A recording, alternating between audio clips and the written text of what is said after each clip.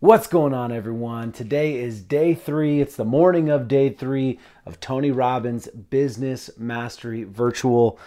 This has been an absolutely incredible experience so far. I'm making this video. It's going to be on YouTube. Also, the audio of this is going to be on the Mountaintop Motivation podcast, going through what business mastery is like, what we're learning from it, what content we're getting out of it, some thoughts that I'm having. First of all, if you haven't seen some of the other videos, I've done videos of Unleash the Power Within and also Date with Destiny of the virtual experience. So I did those videos. I'll put the links down below to just kind of show you what those events are like.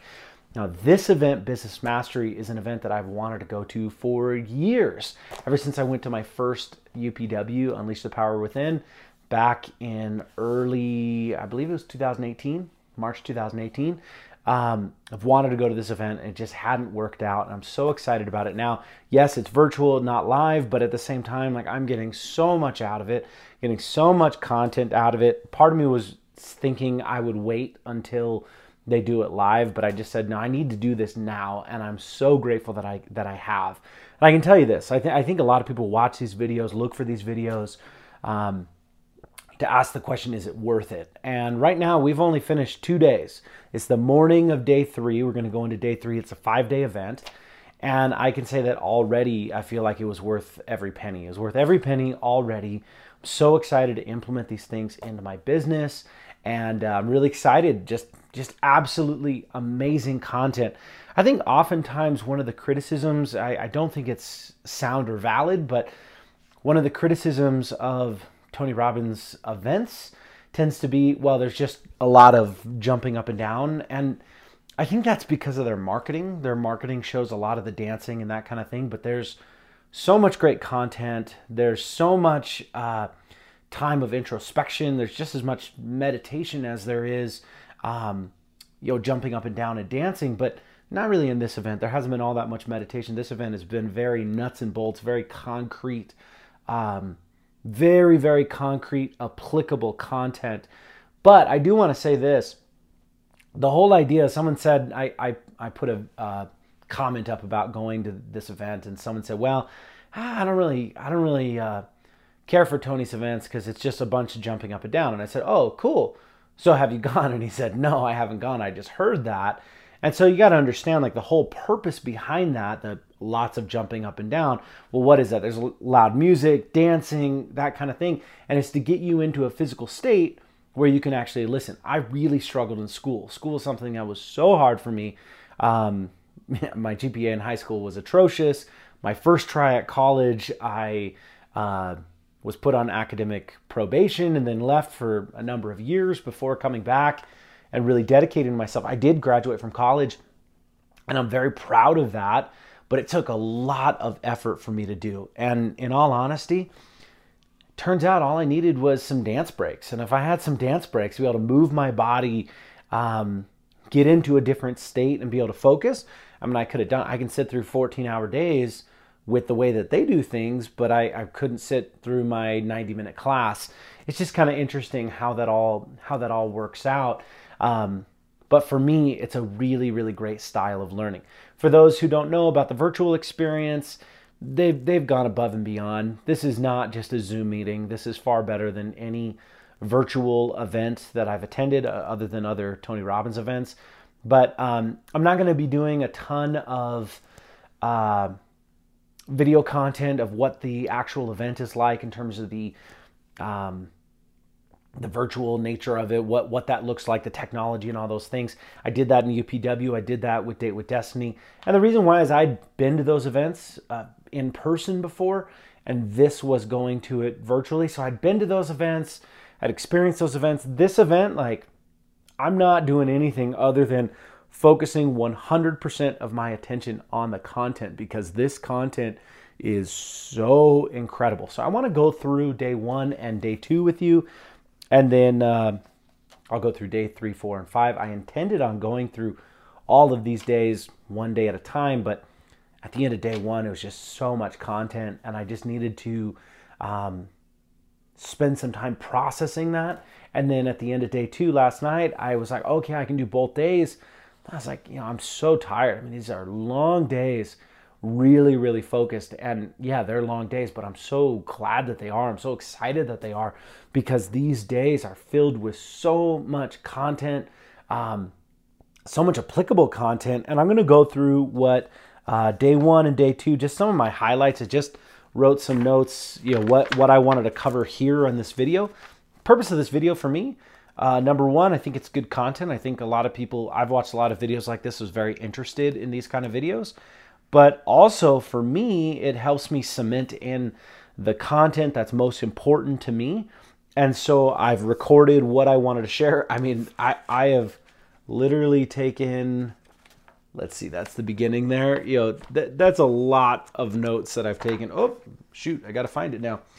And that's in this notebook, not to mention doing all the work that's inside of here. So let's jump right into it. What was day one like? Day one, the number one thing that I got out of just the first few minutes is play a new level of game. Tony was talking about different business numbers. He was talking about where someone was at and how they can grow. And they were saying, well, you take a small business at something like $200,000 and you think, how could they grow? And they can grow in this way, they can grow in that way. And he made this kind of side comment where he said, well, 200,000, that's almost like a silly number for talking about the people in this room, because obviously you can do so much more than that if you just think a little bit differently. And then he went on, it was almost like a flippant comment. He said, someone who's just making multiple six figures, well, obviously they're playing a different level of game than those who are in the $1 million bracket and those who are in the $1 billion bracket. And he said something really interesting. He said those who are going after that six-figure range, all they are doing is trying to replicate a job. They're trying to replicate their salary. And those people are self-employed.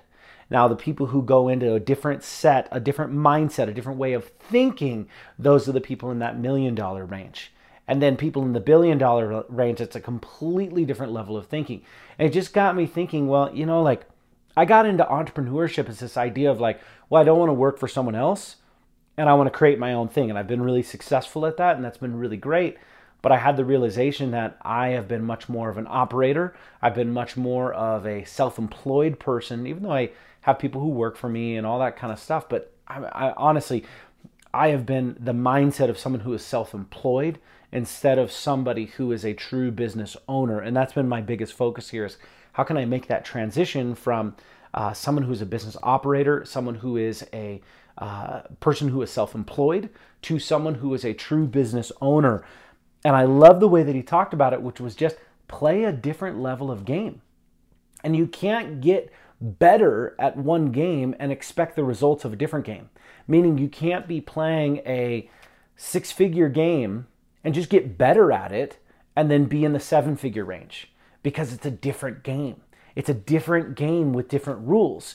You can't just have incremental improvements. You have to play a different game with a different set of rules. And that was a big breakthrough. Honestly, I know that might sound simplistic, but to me in this, in that moment, it was I'm done. I have everything I need. This was such a great shift in my mind. And I know that might sound simple. I know I've heard things like that before, but for whatever reason, it was just cemented in at that time, and it made a huge difference. So playing a different level of game, absolutely great. Then he talked a lot about innovation. He talked about how he's using a lot of Jay Abraham's content. If you're not familiar with Jay Abraham, he is a legend in the marketing world. And he's talking a lot about his content and things that he learned from Jay Abraham. I believe that he'll be speaking at some point during the next 3 days. I'm not exactly sure when. Maybe he won't be. I don't know. We'll find out. But I think he will be. But he was talking about how Jay Abraham talks about businesses only two things, and it's innovation and marketing. And he went through a lot of different companies that had massive growth due to just innovation and marketing, just those two things. And that's what business really is. And he gave some examples. I'm not going to go over the numbers because I'm not going to say them accurately, but I'll just kind of give you generals. He talked about the difference between Ford and Uber. They're both technically car companies, even though one doesn't own any cars or manufacture any cars. And they looked at the value of these two different companies. And Ford had a value of however many $1 billion. and went through how many cars they make and what their expenses are and all that kind of stuff.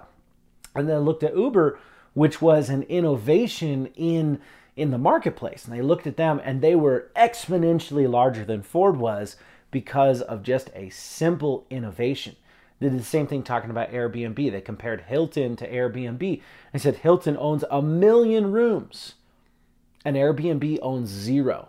But yet Airbnb has, and I don't remember the number, but it was crazy how many rooms they had available for people compared to Hilton, and then what their value was. And so Airbnb didn't own any hotel rooms compared to Hilton owning 1 million hotel rooms, and their value was exponentially higher. It was just really interesting to hear. They talked about Apple, talked about Tesla, talked about these companies who have done things that have had innovation. And he talked about how you don't become a massive company by just having incremental improvements.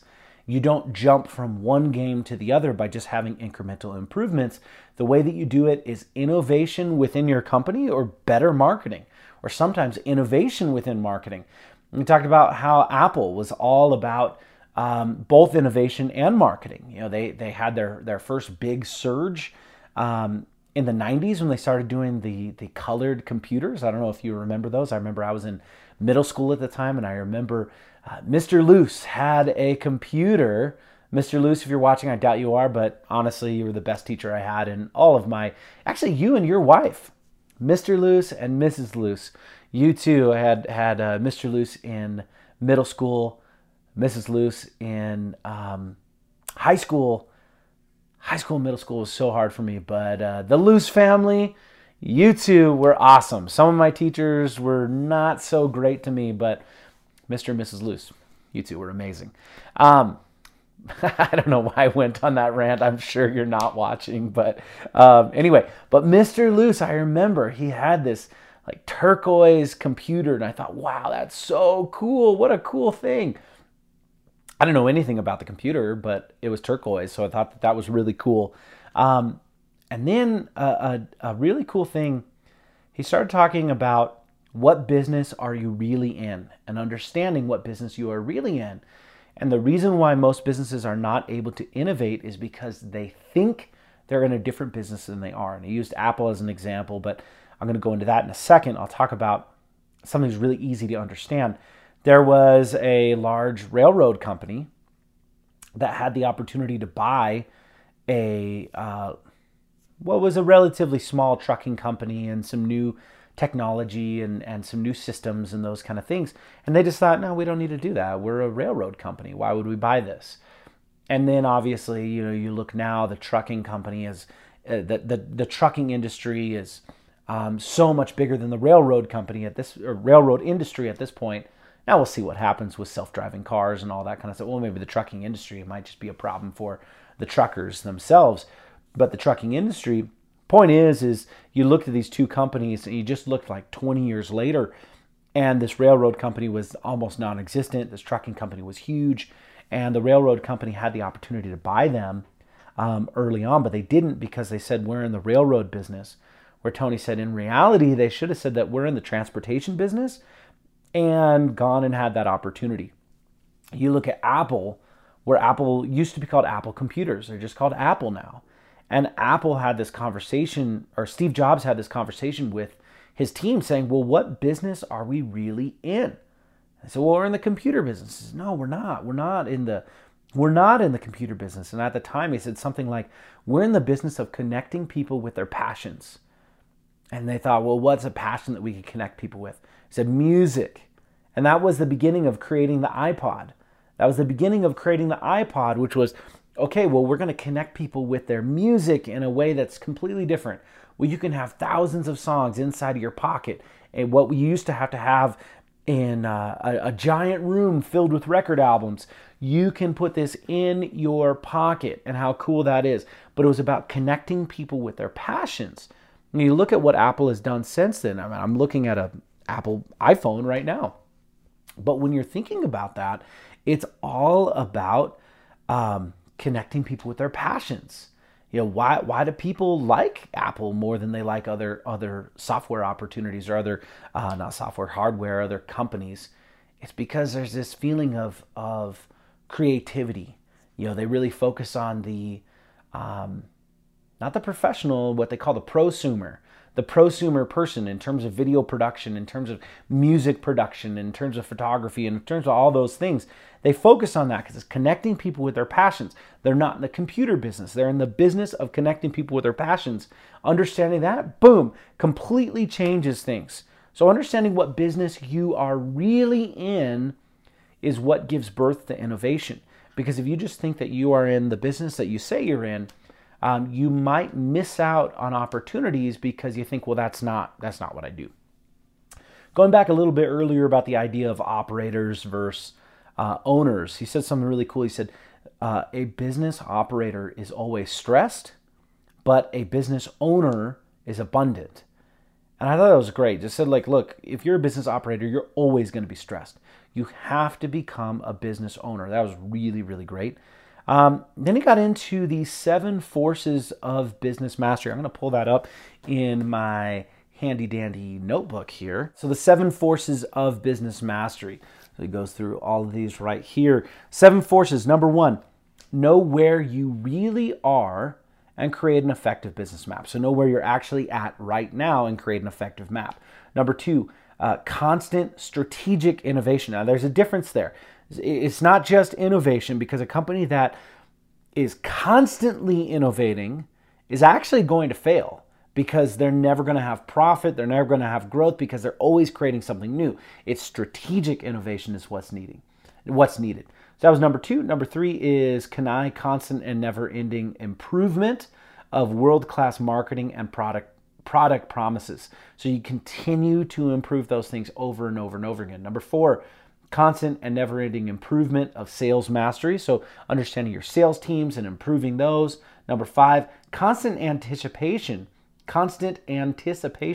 the power of financial and legal analysis. So as you grow, understanding what kind of liabilities do you have in terms of both financial and legal issues, which is a really important thing that oftentimes we don't think about.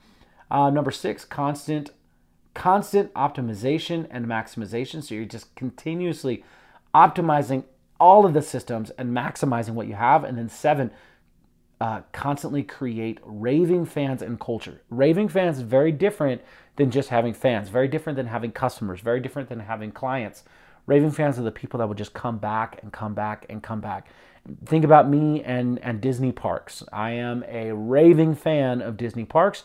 I know everything that's going on. I'm first to buy most of what they have, most of what they do. I want to go when they have a new attraction. I want to be there. That's a raving fan culture. One of the things he suggested doing was taking one day, just 90 minutes, one day out of every week in a 7-week cycle, and getting with your team, even if you don't have a major team, even if you just have you and you're just getting a couple clients together to talk to them about your business, or a couple friends that you have, a couple people who understand your business, whoever it is, your mastermind group, and going through these. Here, you can take a screenshot of that if you want to look at it real close. But taking one of these every single week. So week 1, you're focusing on knowing where you really are. Week 2, constant innovation, strategic innovation, world-class marketing, mastering your sales systems, and on and on. And then when you get to week 8, you start over again with week 1 and just doing this continuously, focusing on these 7 forces of business mastery. So that was really great. Next thing he talked about that was very interesting was the life cycle of the business. Understanding the life cycle of any business. This was fascinating. I'm going to find this page. I'll make a cut and come right back. Life cycle of every business, the 10 stages. 10 stages talks about birth, infancy, toddler, teenage, young adult, a zone of maximum maturity, midlife, aging, institutionalization, and death. Just like a life, it's really interesting. But he talked about how in a business, he talked about some businesses that are 300 years old, and talked about some business, one particular business, 300 years old, who's still in this zone of maximum potential. So just kind of briefly, what he talked about, birth is just the very beginning of the business. You're really excited the moment you take the risk and start building that. This is all about meeting your own needs. You're only managing yourself. Infancy, this is a race for survival. Maybe you hire a person, but at the same time, this is still just you, Inc. You know, this is you running this business. Your focus is production. Your focus is cash flow. That's a significant challenge. At that toddler age, you start to be able to have a little bit more mobility. You're hiring people. You have other people that are out there.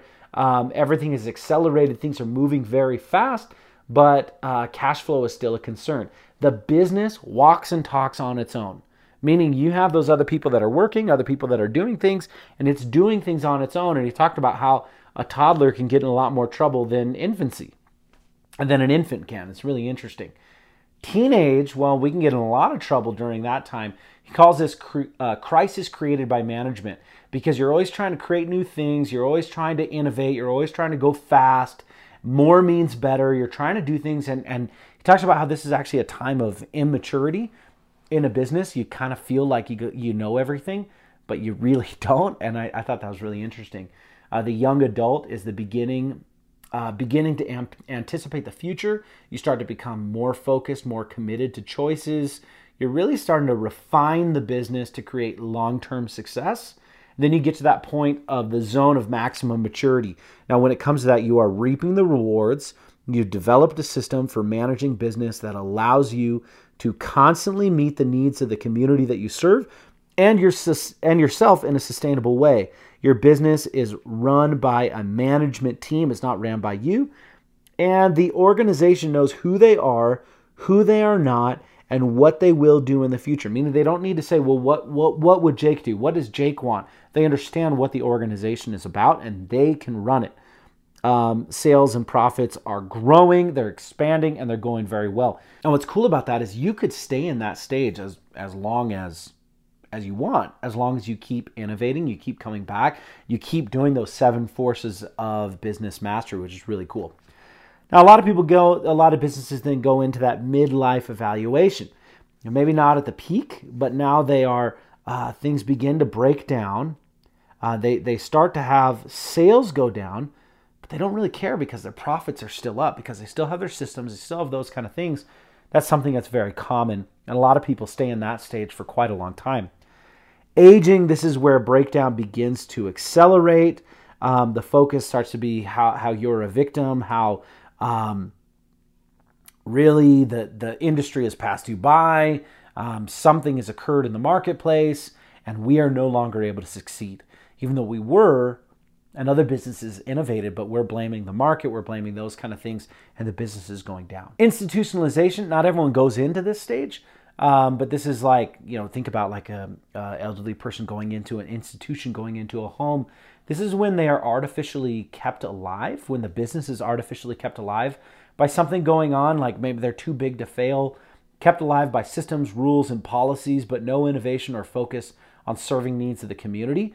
This might be a business. He used the example of some car companies in Detroit that were bailed out by the government a couple years back, or also because he said right now car interest loans are so low, and that's all done by public policy made to make it easier to buy cars for the purpose of keeping these companies alive, and that's artificially kept alive. It's not because of their own innovation. It's not because of their marketing. It's not because of their strategic place in the workplace and in the field. It is because they are institutionally kept alive. Then at the end, death, they're no longer sustainable, and there's no people to support it. The business is gone. So this is the life cycle of every business. The cool thing about a business as opposed to being a person is you can get to this point and then kind of go back here, or go here and go back to there. Like all it takes is to innovate and to change a couple things. So that was very, very cool.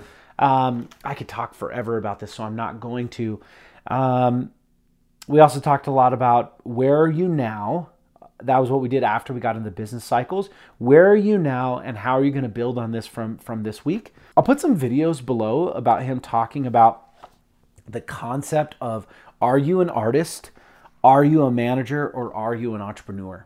A true entrepreneur is someone who they build a business so they can sell it. They're not connected to it emotionally. They love the feeling of risk. I thought I was an entrepreneur and I am an entrepreneur, but I mean an entrepreneur at my core. I thought that I was that until he explained what that really means.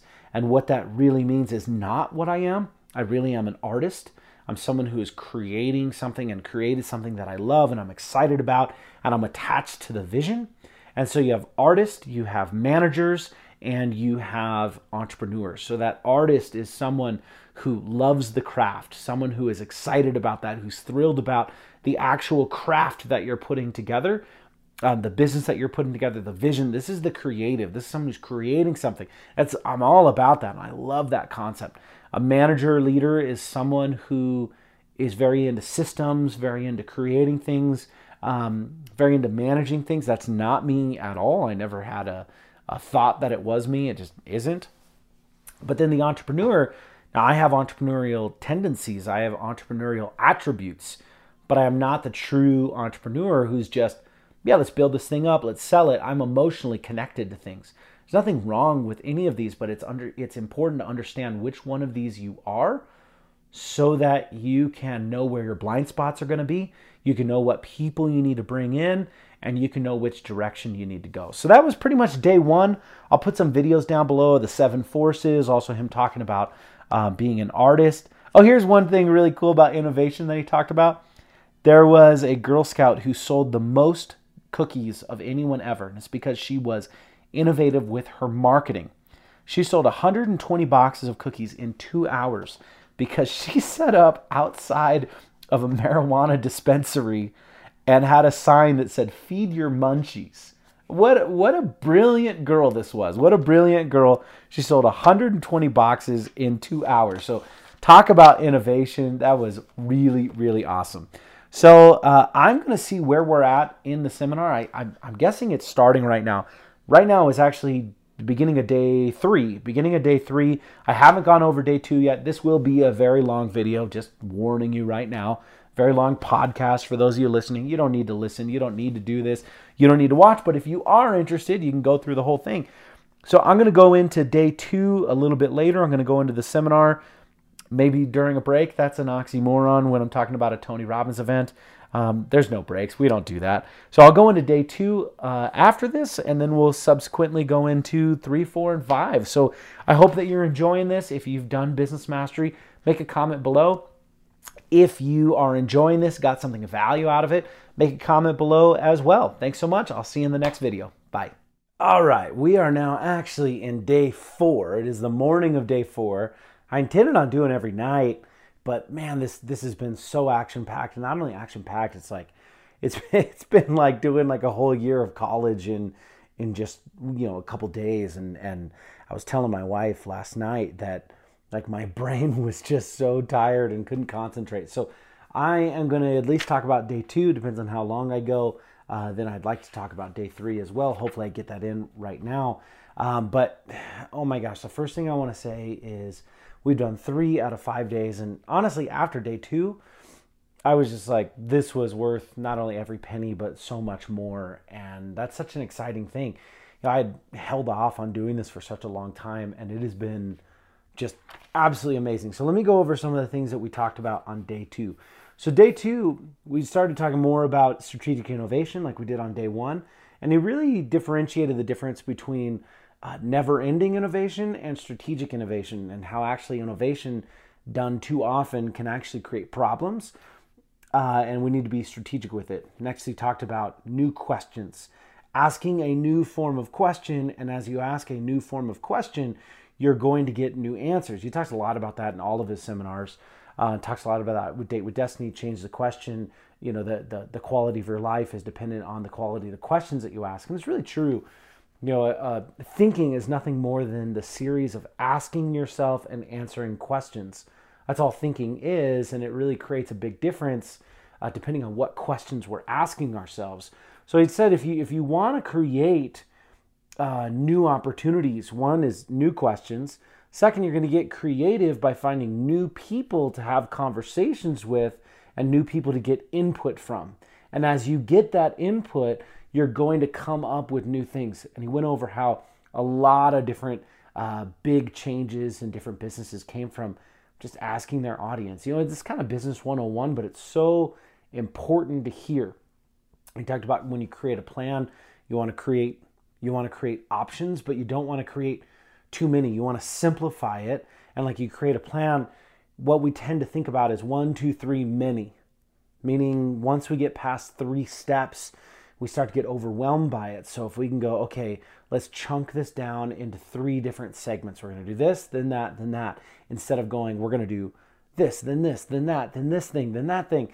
Chunk it down so that it's easy for you to actually be able to keep in your mind. This next part was awesome, talking about the numbers to be able to understand how to grow the business. So you can do this with really small numbers. You can increase the whole business by 30% by just increasing that sale price by 10%, increasing the number of clients by 10%, and increase how often they buy by 10%. That's all tiny, and it increases the business by 30%.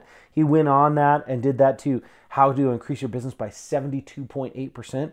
That was 20. 20% increase your average sale price, 20% increase the number of clients, 20% increase how often they buy from you, and that's increasing by 72%.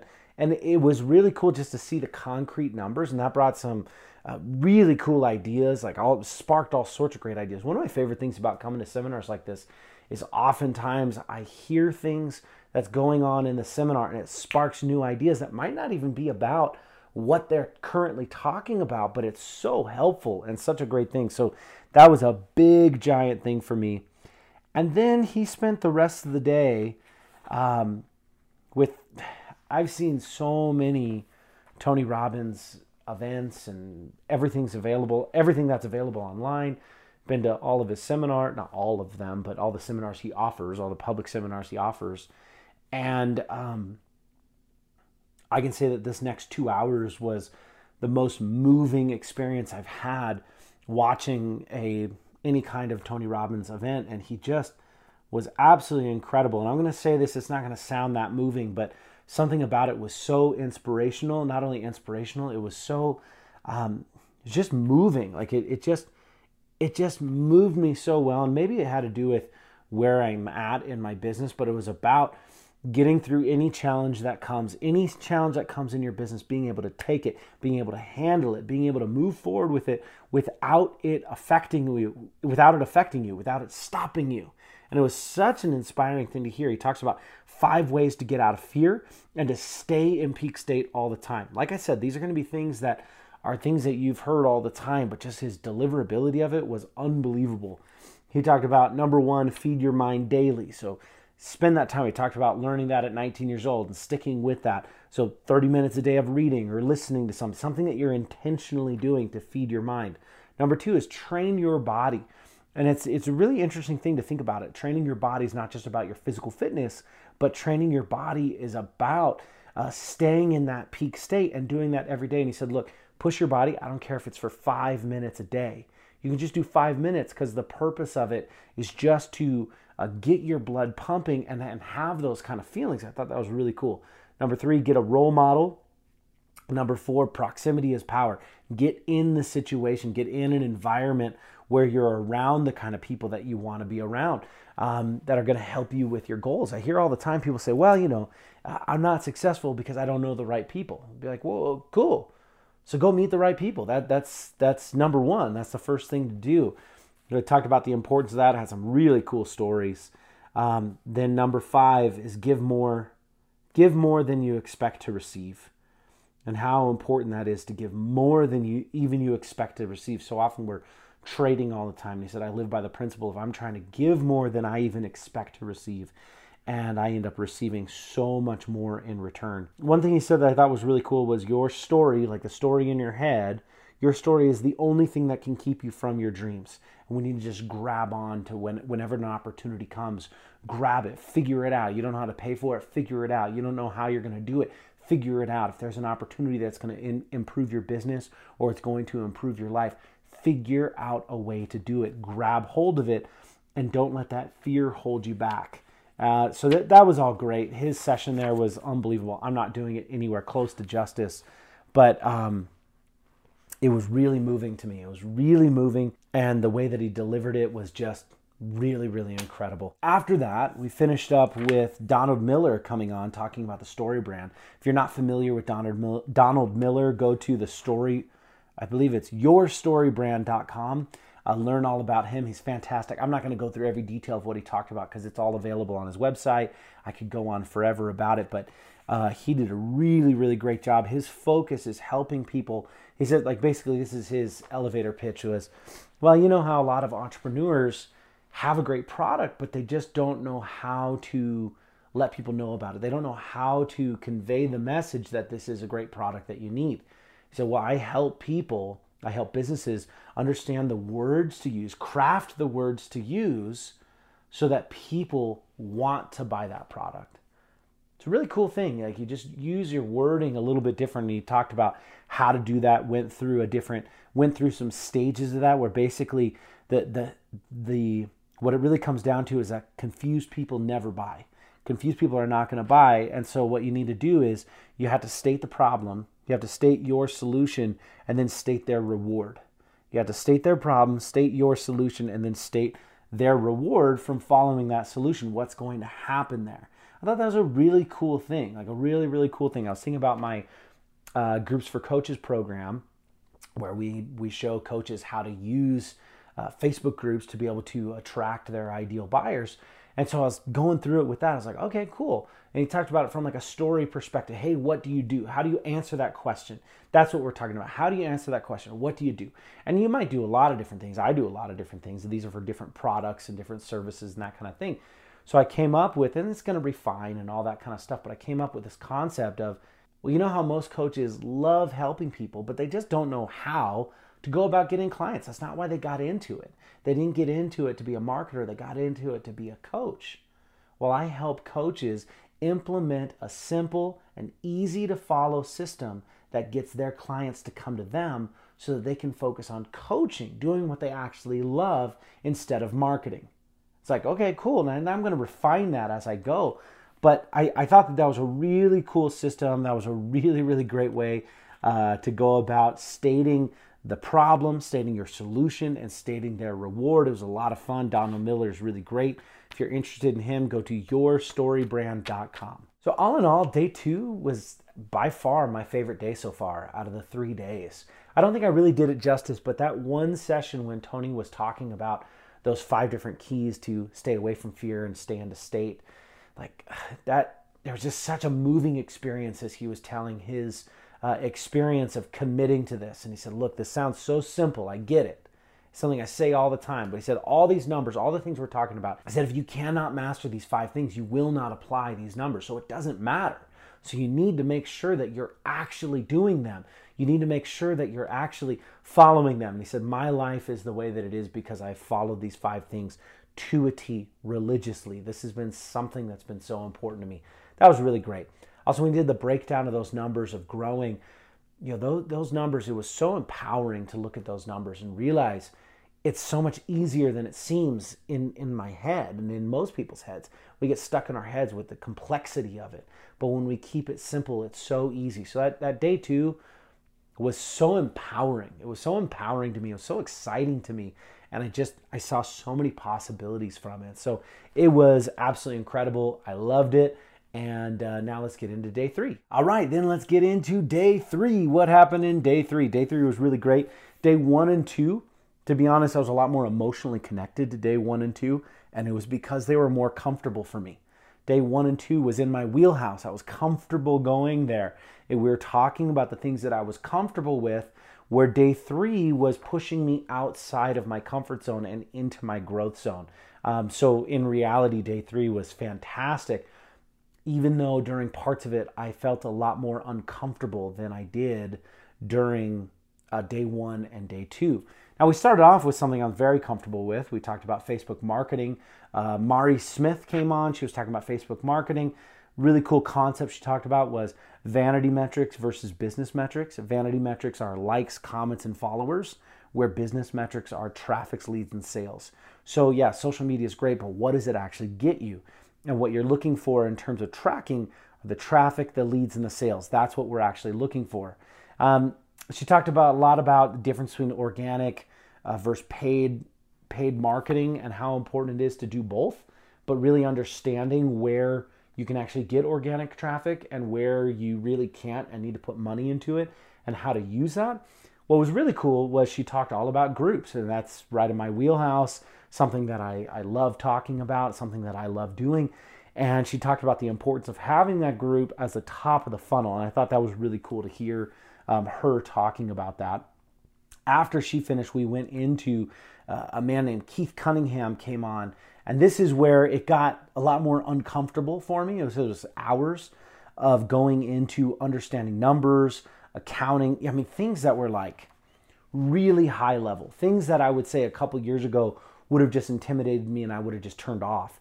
But I took the time to focus on it, to learn the things they were talking about, and it really stretched me, and I could see where they were talking about. The things that they were talking about were so important. And he talked about understanding the numbers, understanding the accounting, so that you could understand trends and relationships. He says you don't need to be an accountant. You don't need to understand everything.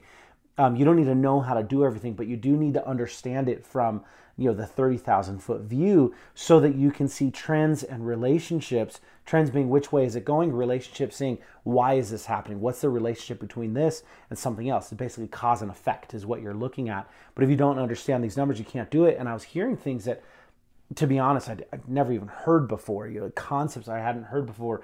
I'm not going to attempt to teach it here because that's a whole different level of understanding to be able to teach something, and I'm just not quite there yet. But it was fantastic. I will tell you this. During part of it, I was like, well, this is so great for me to understand, but now what? What do I do with this? And I was a little bit frustrated inside. Frustration often comes when you hit something that maybe is not a weak point, but a point where maybe you don't feel super confident in. And that's not an area I feel super confident in. I'm very comfortable speaking, communicating. I'm comfortable as an entrepreneur, building things. I'm comfortable being a leader. I'm comfortable with all those kind of things. I'm comfortable with a lot of things that many people are not comfortable with. But when they started talking about this stuff, it put me out of that comfort zone into my growth zone. And then he said at the end, well, you're probably wondering now, what do you do with all this? So we're not going to talk about that today. We're going to talk about that tomorrow. I want you to have a bite-sized chunk. It was 2.5 or 3 hours. But part of me was grateful that I didn't need to go through more, so I could just process what I had and then go through part 2 the next day. But then part of me was kind of frustrated, like, no, I want to know how to apply this, what to use this with, so that I can kind of satisfy that in my head, close the loop in my head. But we're going to do that today. So that's very exciting. I'm excited about that. So that was really good. Keith Cunningham was brilliant. A lot of it was some pretty complicated things, but it was stuff that was so important. And that's why I put myself in these situations, is to put myself outside of that comfort zone, into that growth zone, to intentionally make myself better. So that was really, really, really great. And then Tony talked about something called the 8 triggers of crisis in a business. He said if you can anticipate these things, then you can be ahead of the curve. And the 8 triggers of crisis were, number 1, a change in competition, meaning there's someone else coming into the marketplace and now they are a new competitor. Maybe they're doing things in a better way, in a different way, and that goes into the next one. But the first one is a change of competition. The second one is a change in technology. A change in technology can happen and wipe out an entire industry seemingly overnight. A change in culture can change your business. You use the example of technology for 2 of these, actually all 3: change of competition, change of technology, change of culture. And what that was he was talking about Napster is what he was talking about. Well, first was a change of competition because all of a sudden their products being given away for free. Change of technology, they had the technology to do this, but it's also a change of culture because he said, well, I go back to when I was young, the concept and idea of stealing music was so foreign. It was the same thing as me going into a grocery store and grabbing food and walking out. But the change of culture was it was accepted. That's when I was in high school, and it was very accepted. It was very normal. I did it. Lots of people did. I stopped fairly soon afterwards. I thought, this probably isn't right. But I did it for probably 2 years, just all music I could think of. And so that was a change of culture. That was really interesting. And then we went into change in economy. So when there's a crash, and that could be up or down, but it can change your economy. Next would be a change in government regulations. So changing what's acceptable in business.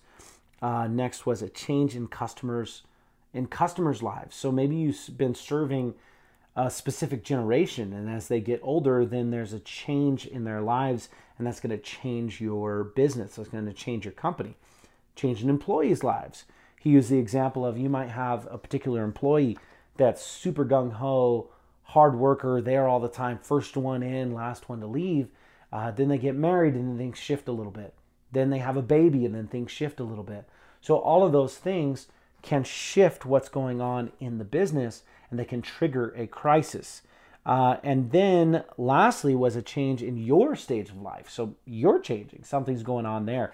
But he talked about how if you can anticipate those, things, then you see a world of difference. Now, the next thing that happened was absolutely amazing. It was one of the most incredible things I've ever seen. There was a gentleman who came on and talked about his foundation. I believe it was called Marici, M-A-R-I-C-I, the Marici Foundation. It seemed kind of similar to what Operation Underground Railroad does, but they're a lot newer, and there's some differences, but they're doing the same thing. They're all on the same team doing the same type of thing. I'm not sure exactly why. I know that Tony Robbins is very involved with Operation Underground Railroad, but they were using this, I think, probably to help them get going, even though they've been going for a couple of years, but really, help them in a big way.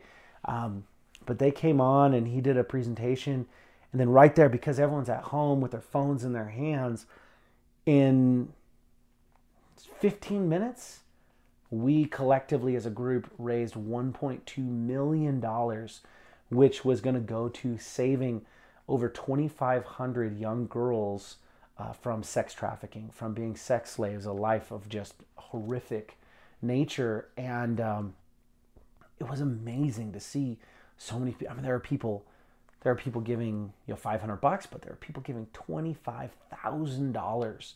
And then Tony ended up giving $250,000 is what he ended up giving to it. And it was so cool just to experience in this short period of time. In their organization's history, they've saved 7,000 children. They saved 7,000 children from this life. And in 15 minutes, they're at the point to where it's going to be 2,500 more. I mean, it's just mind-boggling what happens when you have leverage there.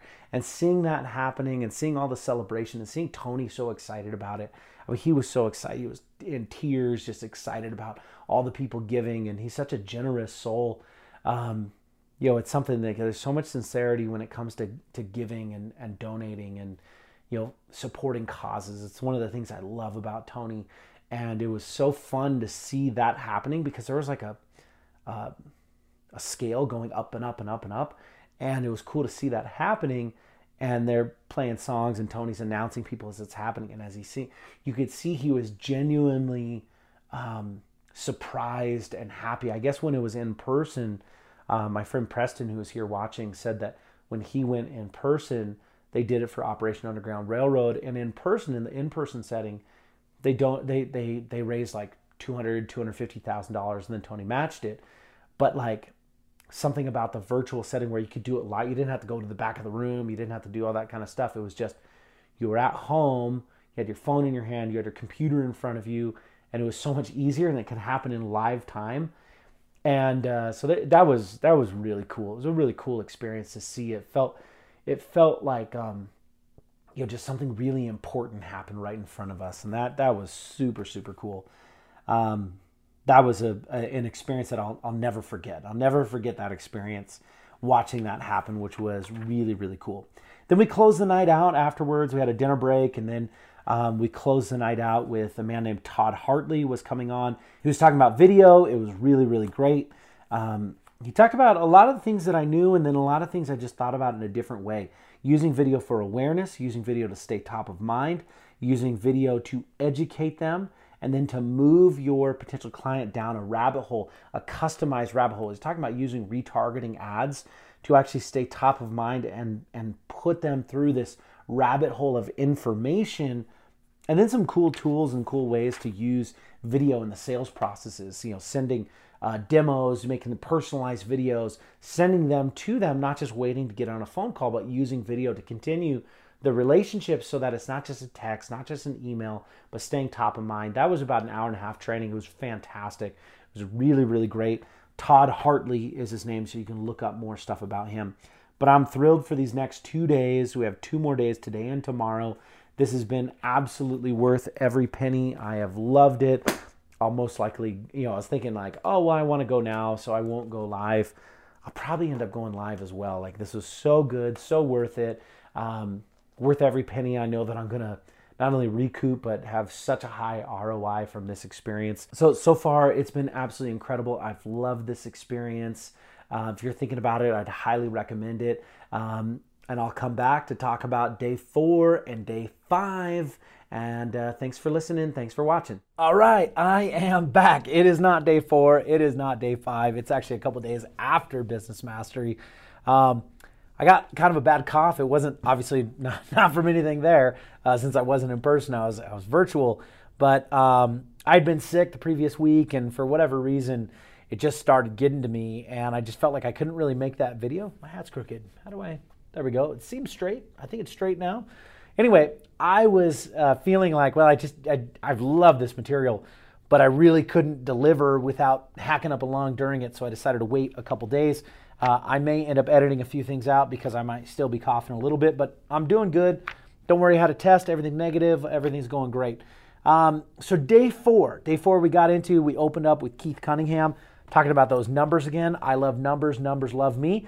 At the last video when we talked about the Keith Cunningham section, I said, well, I really want to know what was coming next and what was it for, and he definitely delivered with that.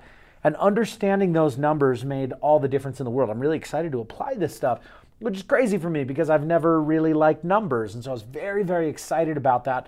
Understanding that was a really, really cool thing because he started to take these numbers, go through different charts, go through different case studies, and show us how these numbers are used in a way that we took one case study, and basically what it came down to is this one business that looked like everything was going great, but at the end of the year there was not only no profit, but they lost money. And then showed just a few little numbers they could have changed to exponentially grow the amount of profit because they made a couple of mistakes. And the point was, the analogy that he was using is, if you're in a plane, if you're in the cockpit of a plane, there's all these levers, there's all these buttons. If you don't know what they are, you can't use them. But these numbers, they are the cockpit of the plane. They're the cockpit of the plane. They are all the little levers. They're all the numbers. And when you understand what they are, you can use them, and you can use them as tools. I said there's no reason to fear any decision when you're able to look at your numbers and able to see what it is and see as a snapshot, what are these numbers going to end up doing? So I actually really, really loved that section, even though it wasn't something that I was really looking forward to, but I absolutely loved it. Then Tony came on stage and spent several hours working on this concept of optimizing by little small improvements. We talked about the 10-10-10 from day 3. Well, we were talking about improving more segments, but even smaller improvements. It was really, really cool. I'll go over those in just a second. He talked a lot about Pat Riley, his relationship with Pat Riley. He had a situation when he was coaching the Lakers where they went all the way to the championship, all the way to Game 7 of the championship, and lost by 3 points. You lose by 3 points in Game 7 of the championship, well, you're definitely the second best team in basketball, but arguably you are the best team in basketball. If they played that game 10 more times, it probably would have been split even because, I mean, how much more even can you get than that in a game that doesn't allow you to end with a tie?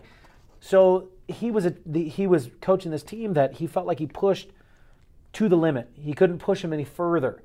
So he said, what can I do to push them further? He had some metrics that he was studying. It all came down to one number. He said, I wanted to increase that by 25%. I don't know exactly what that number was, but he wanted to increase this metric by 25%. He said, that's a lot to push them. So he said, well, there's 5 players on the court, and I really just need to have each of them increase one of these things by 5%, and that would equal a 25% increase. Small, little incremental changes, and that ended up getting that 25% he was looking for, and they won the championship that next year. It's a really cool thing when you get into it and you start looking at it. Incremental changes. He talked about how important it was to have stamina, to have business stamina, to keep going, to have that courage to keep going no matter what. He talked about Walt Disney being turned down by 301 banks. Absolutely crazy. Talked about Colonel Sanders getting 1,009 no's before he was able to see any success. And then he went over this incredible case study that I want to talk about. this great case study where this is the charts that we went through. He went through a period in his business where he just took one division of his company. This was the coaching division of his company. It was actually the sales call division that was selling their coaching program, and how he was able to take that from $2 million annually up to $5 million annually in 1 year with just little tiny changes. It was super cool. I'll go over that in a second. I want to share with you the categories that they're focusing on. These apply to every single business, whatever it is. So here we're talking about the 5 drivers. What's it called? These? The 5 stages to find and expand your key profit drivers. It's a long sentence, but that's what we got going here. These 5 drivers. I like it. Put it in this this page that comes out. But what do we got here? Number 1, increase your leads and drive more traffic to get more leads. That's what you're looking for at the top. It goes through all sorts of different ways that you can drive more leads. There's 10 different ways here. But that's number 1, getting more leads, increase your leads. Number 2, increase the effectiveness of your sales process. So is the sales process effective, and can you make it more effective? Number 3, increase your sales conversions, get more clients. Number 4, increase your transaction value, getting more money. We talked about that yesterday. It wasn't yesterday, but it was from day 3. And then number 5, add more value. Follow up, give more and get more. Give more and get more. This is when you're getting repeat clients. So these 5 drivers are what you can look for. Instead of just saying, well, I want to improve my business, I want to get more sales. Well, what do you do with that? What do you do with that? Well, you first start with, I need more leads. Secondly, after that, I need to be more effective in my sales. Third, I need to increase the volume, not increase the volume, increase the sales. Sorry, that is increase the volume. We're getting more clients. Increase the volume. Number 3, increase the transaction value. So you start looking at, well, okay, these are things that I can do here. And then number 5 is creating raving fans so they keep coming back. But we went over this with a case study in his business where we just changed little tiny incremental changes. Basically, what he was able to do is just increase these different elements of the business by small percentages. So basically, to put it into perspective now, the big sales team he had, they were contacting 30,000 people per month. But at that time, with the 30,000 people per month, they were currently getting 20% of them to have a meaningful conversation. That means they actually answered, they talked to them, they had a conversation with them. 20%, that was 6,000. Now, out of those 6,000, 45% of them set an appointment. So they weren't making the call. This was a coaching program. They have the call, they start to have a meaningful conversation. They set up an appointment where they're giving them a free coaching session to give them value and show them what it's going to be like. And then from there, close the deal. What they were doing before was 30,000 outbound calls per month. That led to 20% having meaningful conversations, which was 6,000. Then out of those 6,000, 45% set up an appointment. That's 2,700. And out of those 2,700 appointments set, 70% of them actually showed up. And that was 1,890 that were happening every month with their sales. This was obviously not one person with the sales team. From there, 19% of them purchased. So that ends up equaling 359 closes, 359 sales is what they ended up bringing in. They're bringing up 359 per month, 359 sales per month. But then he thought, okay, let's just change things by a little bit. Now, the biggest change that he made was 20% of more leads. And the way that they were able to do that was by bringing on more salespeople. They already had the leads to contact, but they brought on new salespeople so that they were able to get to 20%. Now, everything is going to grow incrementally. By the way, here's a shot. If you want to screenshot that, you can see what I'm looking at. You can take a screenshot, and then you can look at these notes. So, and if you're listening to the podcast, go over on YouTube. Go to mtmsuccess.com and let's see, mtmsuccess.com/blog/business mastery. Head over there and you will see this video. mtmsuccess.com/blog/business mastery. So what they did, they increased the leads by 20%, which now they have 36,000. That's a lot, but they have a big sales team. 36,000 leads contacted. They found a way to increase the number of meaningful conversations by 3%. Now they went from 20% to 3%. That's a tiny little change. Tiny little change. They found a way to do it by talking to a person who had a higher percentage rate, found out what they did, and they were able to do the same thing. From there, they increased the amount of appointments set to 52%. So they were at 45%, they went to 52% instead. These were all the goals that they were setting. Talking to the team, do you think you could do this? Do you think you can end up doing this? So 52%, that ended up being 4,306 appointments set. Then from there, they increased the people who actually showed up from 70% to 80%. That was 10%. Wasn't a huge thing. They saw a couple little things that they were doing and made that change. Then from there, how many closes they had, they only increased it by 3%, went from 19% to 22%. These were tiny little changes that they made, and they went from 359 sales per month to 758 sales per month. Also on top of that, they talked about different upsells that they could improve. And what's really cool is they didn't just meet those goals, they actually exceeded those goals, and they grew the division by 134%. They went from being in the $2 million range all the way up into the $5 million range. That was so cool to watch. That whole breakdown was absolutely incredible. I know that me rambling about it might have seemed kind of crazy, but the point of it is small incremental changes. Small incremental changes with those 5 drivers.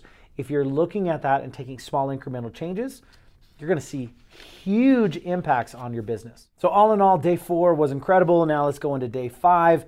Day 5 started out with a man named Bill Gross speaking. What was really cool about Bill Gross, he made all sorts of cool things. One of the things he did, he actually invented the technology for pay-per-click marketing. He ended up selling a portion of it over to Yahoo and sold a portion of it over to Google, and made a bunch of money doing that. And honestly, it was a steal of a deal. I can't remember what it was, but it was way below what the value was. But really cool that he invented that technology. And then since then, he has something called the Idea Lab. Just works on really cool ideas. Now he's spending all of his time focusing on reusable energy, sustainable energy, and how he can make it cheap enough to where the masses want to actually use it. So the technology is already there. We're trying to get it cheaper so that more and more people are going to use it. Next, Dean Graziosi came on and spoke. He was talking about marketing systems. He did a great job in this session. It was a really great session talking about marketing. I won't go into it too much to get into the details, but if you haven't already, check out Dean Graziosi. Really, really smart guy. Then we did something really cool where Tony had 2 different business people come on. He had Dave from Dave's Killer Bread. If you haven't had that bread, I think it's really good bread. And then also the woman who created ClassPass, which is a fitness program, not a fitness program. It is a website that you can go on to basically to get a bulk price of a bunch of different fitness classes within your community. You can go and try out all of them, which is pretty cool. Her first name was pronounced Payal, P-A-Y-A-L. Her last name, Kadakia, I'm not exactly sure. K-A-D-A-K-I-A. Both of them were really fascinating. Tony sat down, had sit-down interviews with them, and talked to them about creating their businesses, what they were able to do, their innovation, how they were able to innovate, how they were able to get to where they got to. And what I got from both of them, especially Dave's Killer Bread, was really about finding a way and taking the opportunity no matter where it comes. They were scared to do it. They had to move to a much bigger place to be able to fulfill the contract that they got with Costco. And they felt like, well, but if Costco falls through, then we have way too much space here. We can't afford it. But they took that risk and they did it. With Payal, it was about finding something that people were looking for and finding an innovative way to deliver it. Also, what it really came down to with her was finding a way to do something she was passionate about instead of just doing what she was supposed to do. She was a really, really bright person. She went to MIT. She was working for Bain Capital. So she was doing a lot of really cool things, and she left all of that to say, I got this idea. I want to go create this thing, something that I believe in, and in 10 years turn this into $1 billion company, which is amazing. From there, we did a review into the 7 forces of business mastery, talked about them and talked about what we learned throughout the 5 days so that we could actually integrate these things and we could remember these things and capture the things that we wanted to personally remember from the event. So number 1, know where you really are and create an effective business map. So we went over all 7 of these. I'll read all 7 to review with you. Number 2, constant and strategic innovation. Number 3, constant and never-ending improvement of world-class marketing and product promises. So what's the marketing that you're doing? Constant, never-ending improvement there. Next, constant and never-ending improvement of sales mastery. Number 5, constant anticipation, and that's the power of financial and legal analysis, understanding what kind of risk you're having and what you can do in terms of anticipation. Number 6, constant optimization and maximization. That was like what we talked about yesterday with that case study of Tony's program. How can we maximize this? What can we do to increase by little tiny percentages to see a big giant gain? Number 7, constantly create raving fans and culture. And what was advised to us was to take 1 week, every single week for the next 7 weeks, focus on one of these for 90 minutes. Focus on knowing where you're really at. The next week, talk about strategic innovation. The next week, talk about world-class marketing, and on and on and on. And the advice was to do that over the next 7 weeks, but then week 8, start over with week 1 and just continue to do that over and over and over again. At that point, we had Scott come back, and Scott was talking about integrating, and we went through a process to integrate each of these. We broke down everything that we wanted to remember. Of course, we ended with some high emotion and something that, an incantation about us being gladiators and being able to survive in winter and any time that there's challenge, adding value and thriving no matter what. And then we went into the incantation of being a gladiator and how great that is. Realizing that we can get through anything, that we are gladiators. We can get through any season. We can get through any challenge. Doesn't matter what challenge comes, we can get through it because we are gladiators. We can add the value, we can find the results, we can go and do it no matter what. So all in all, this event was absolutely amazing, absolutely incredible. At the end of day 1, I felt like I had already got my money's worth. Then I got so much more. I'm so excited to apply these things. I know that this video has been rambling. I know that it's been long. I hope that you enjoyed it. I hope that you got something out of it.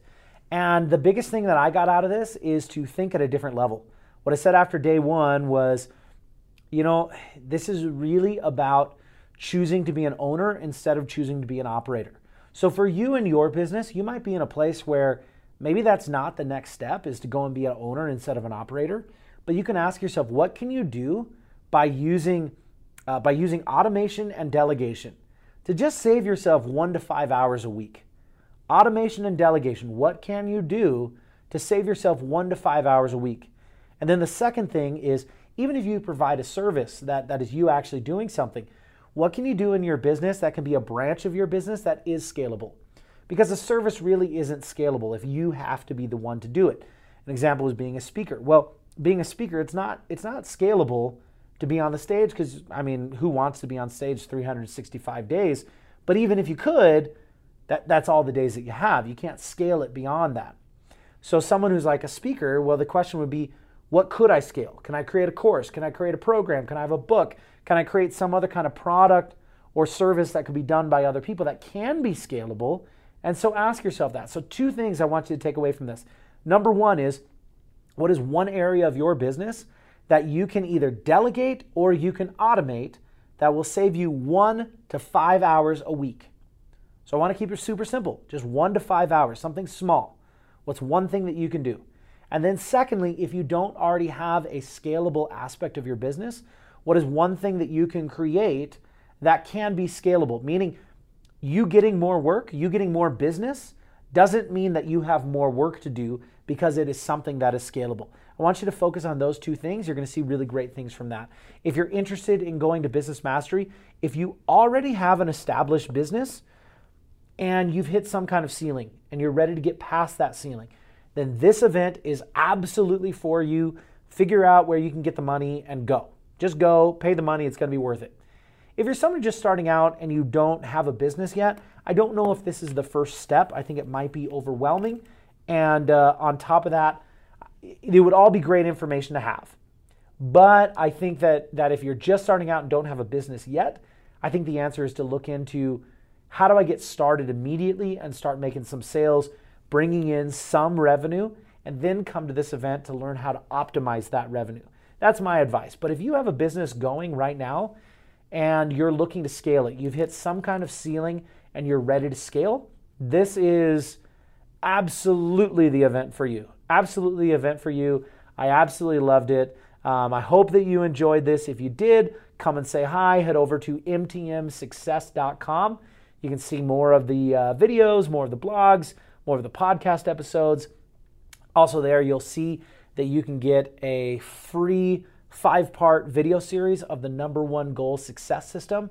And that's something you can go and apply. It's for people who are looking to reach any goal of any size. Head over there. Also, if you are a speaker, author, or coach, or are interested in becoming such, come and join our free Facebook group, Speaker, Author, Coach. Let's see. If you go to facebook.com/groups/speaker, author, coach, that's where you can find it, or just search Speakers, Authors, and Coaches Network, and you will find it. So thank you so much for coming and hanging out. This has been Jake Ballantyne with Mountaintop Motivation, and I will see you at the top.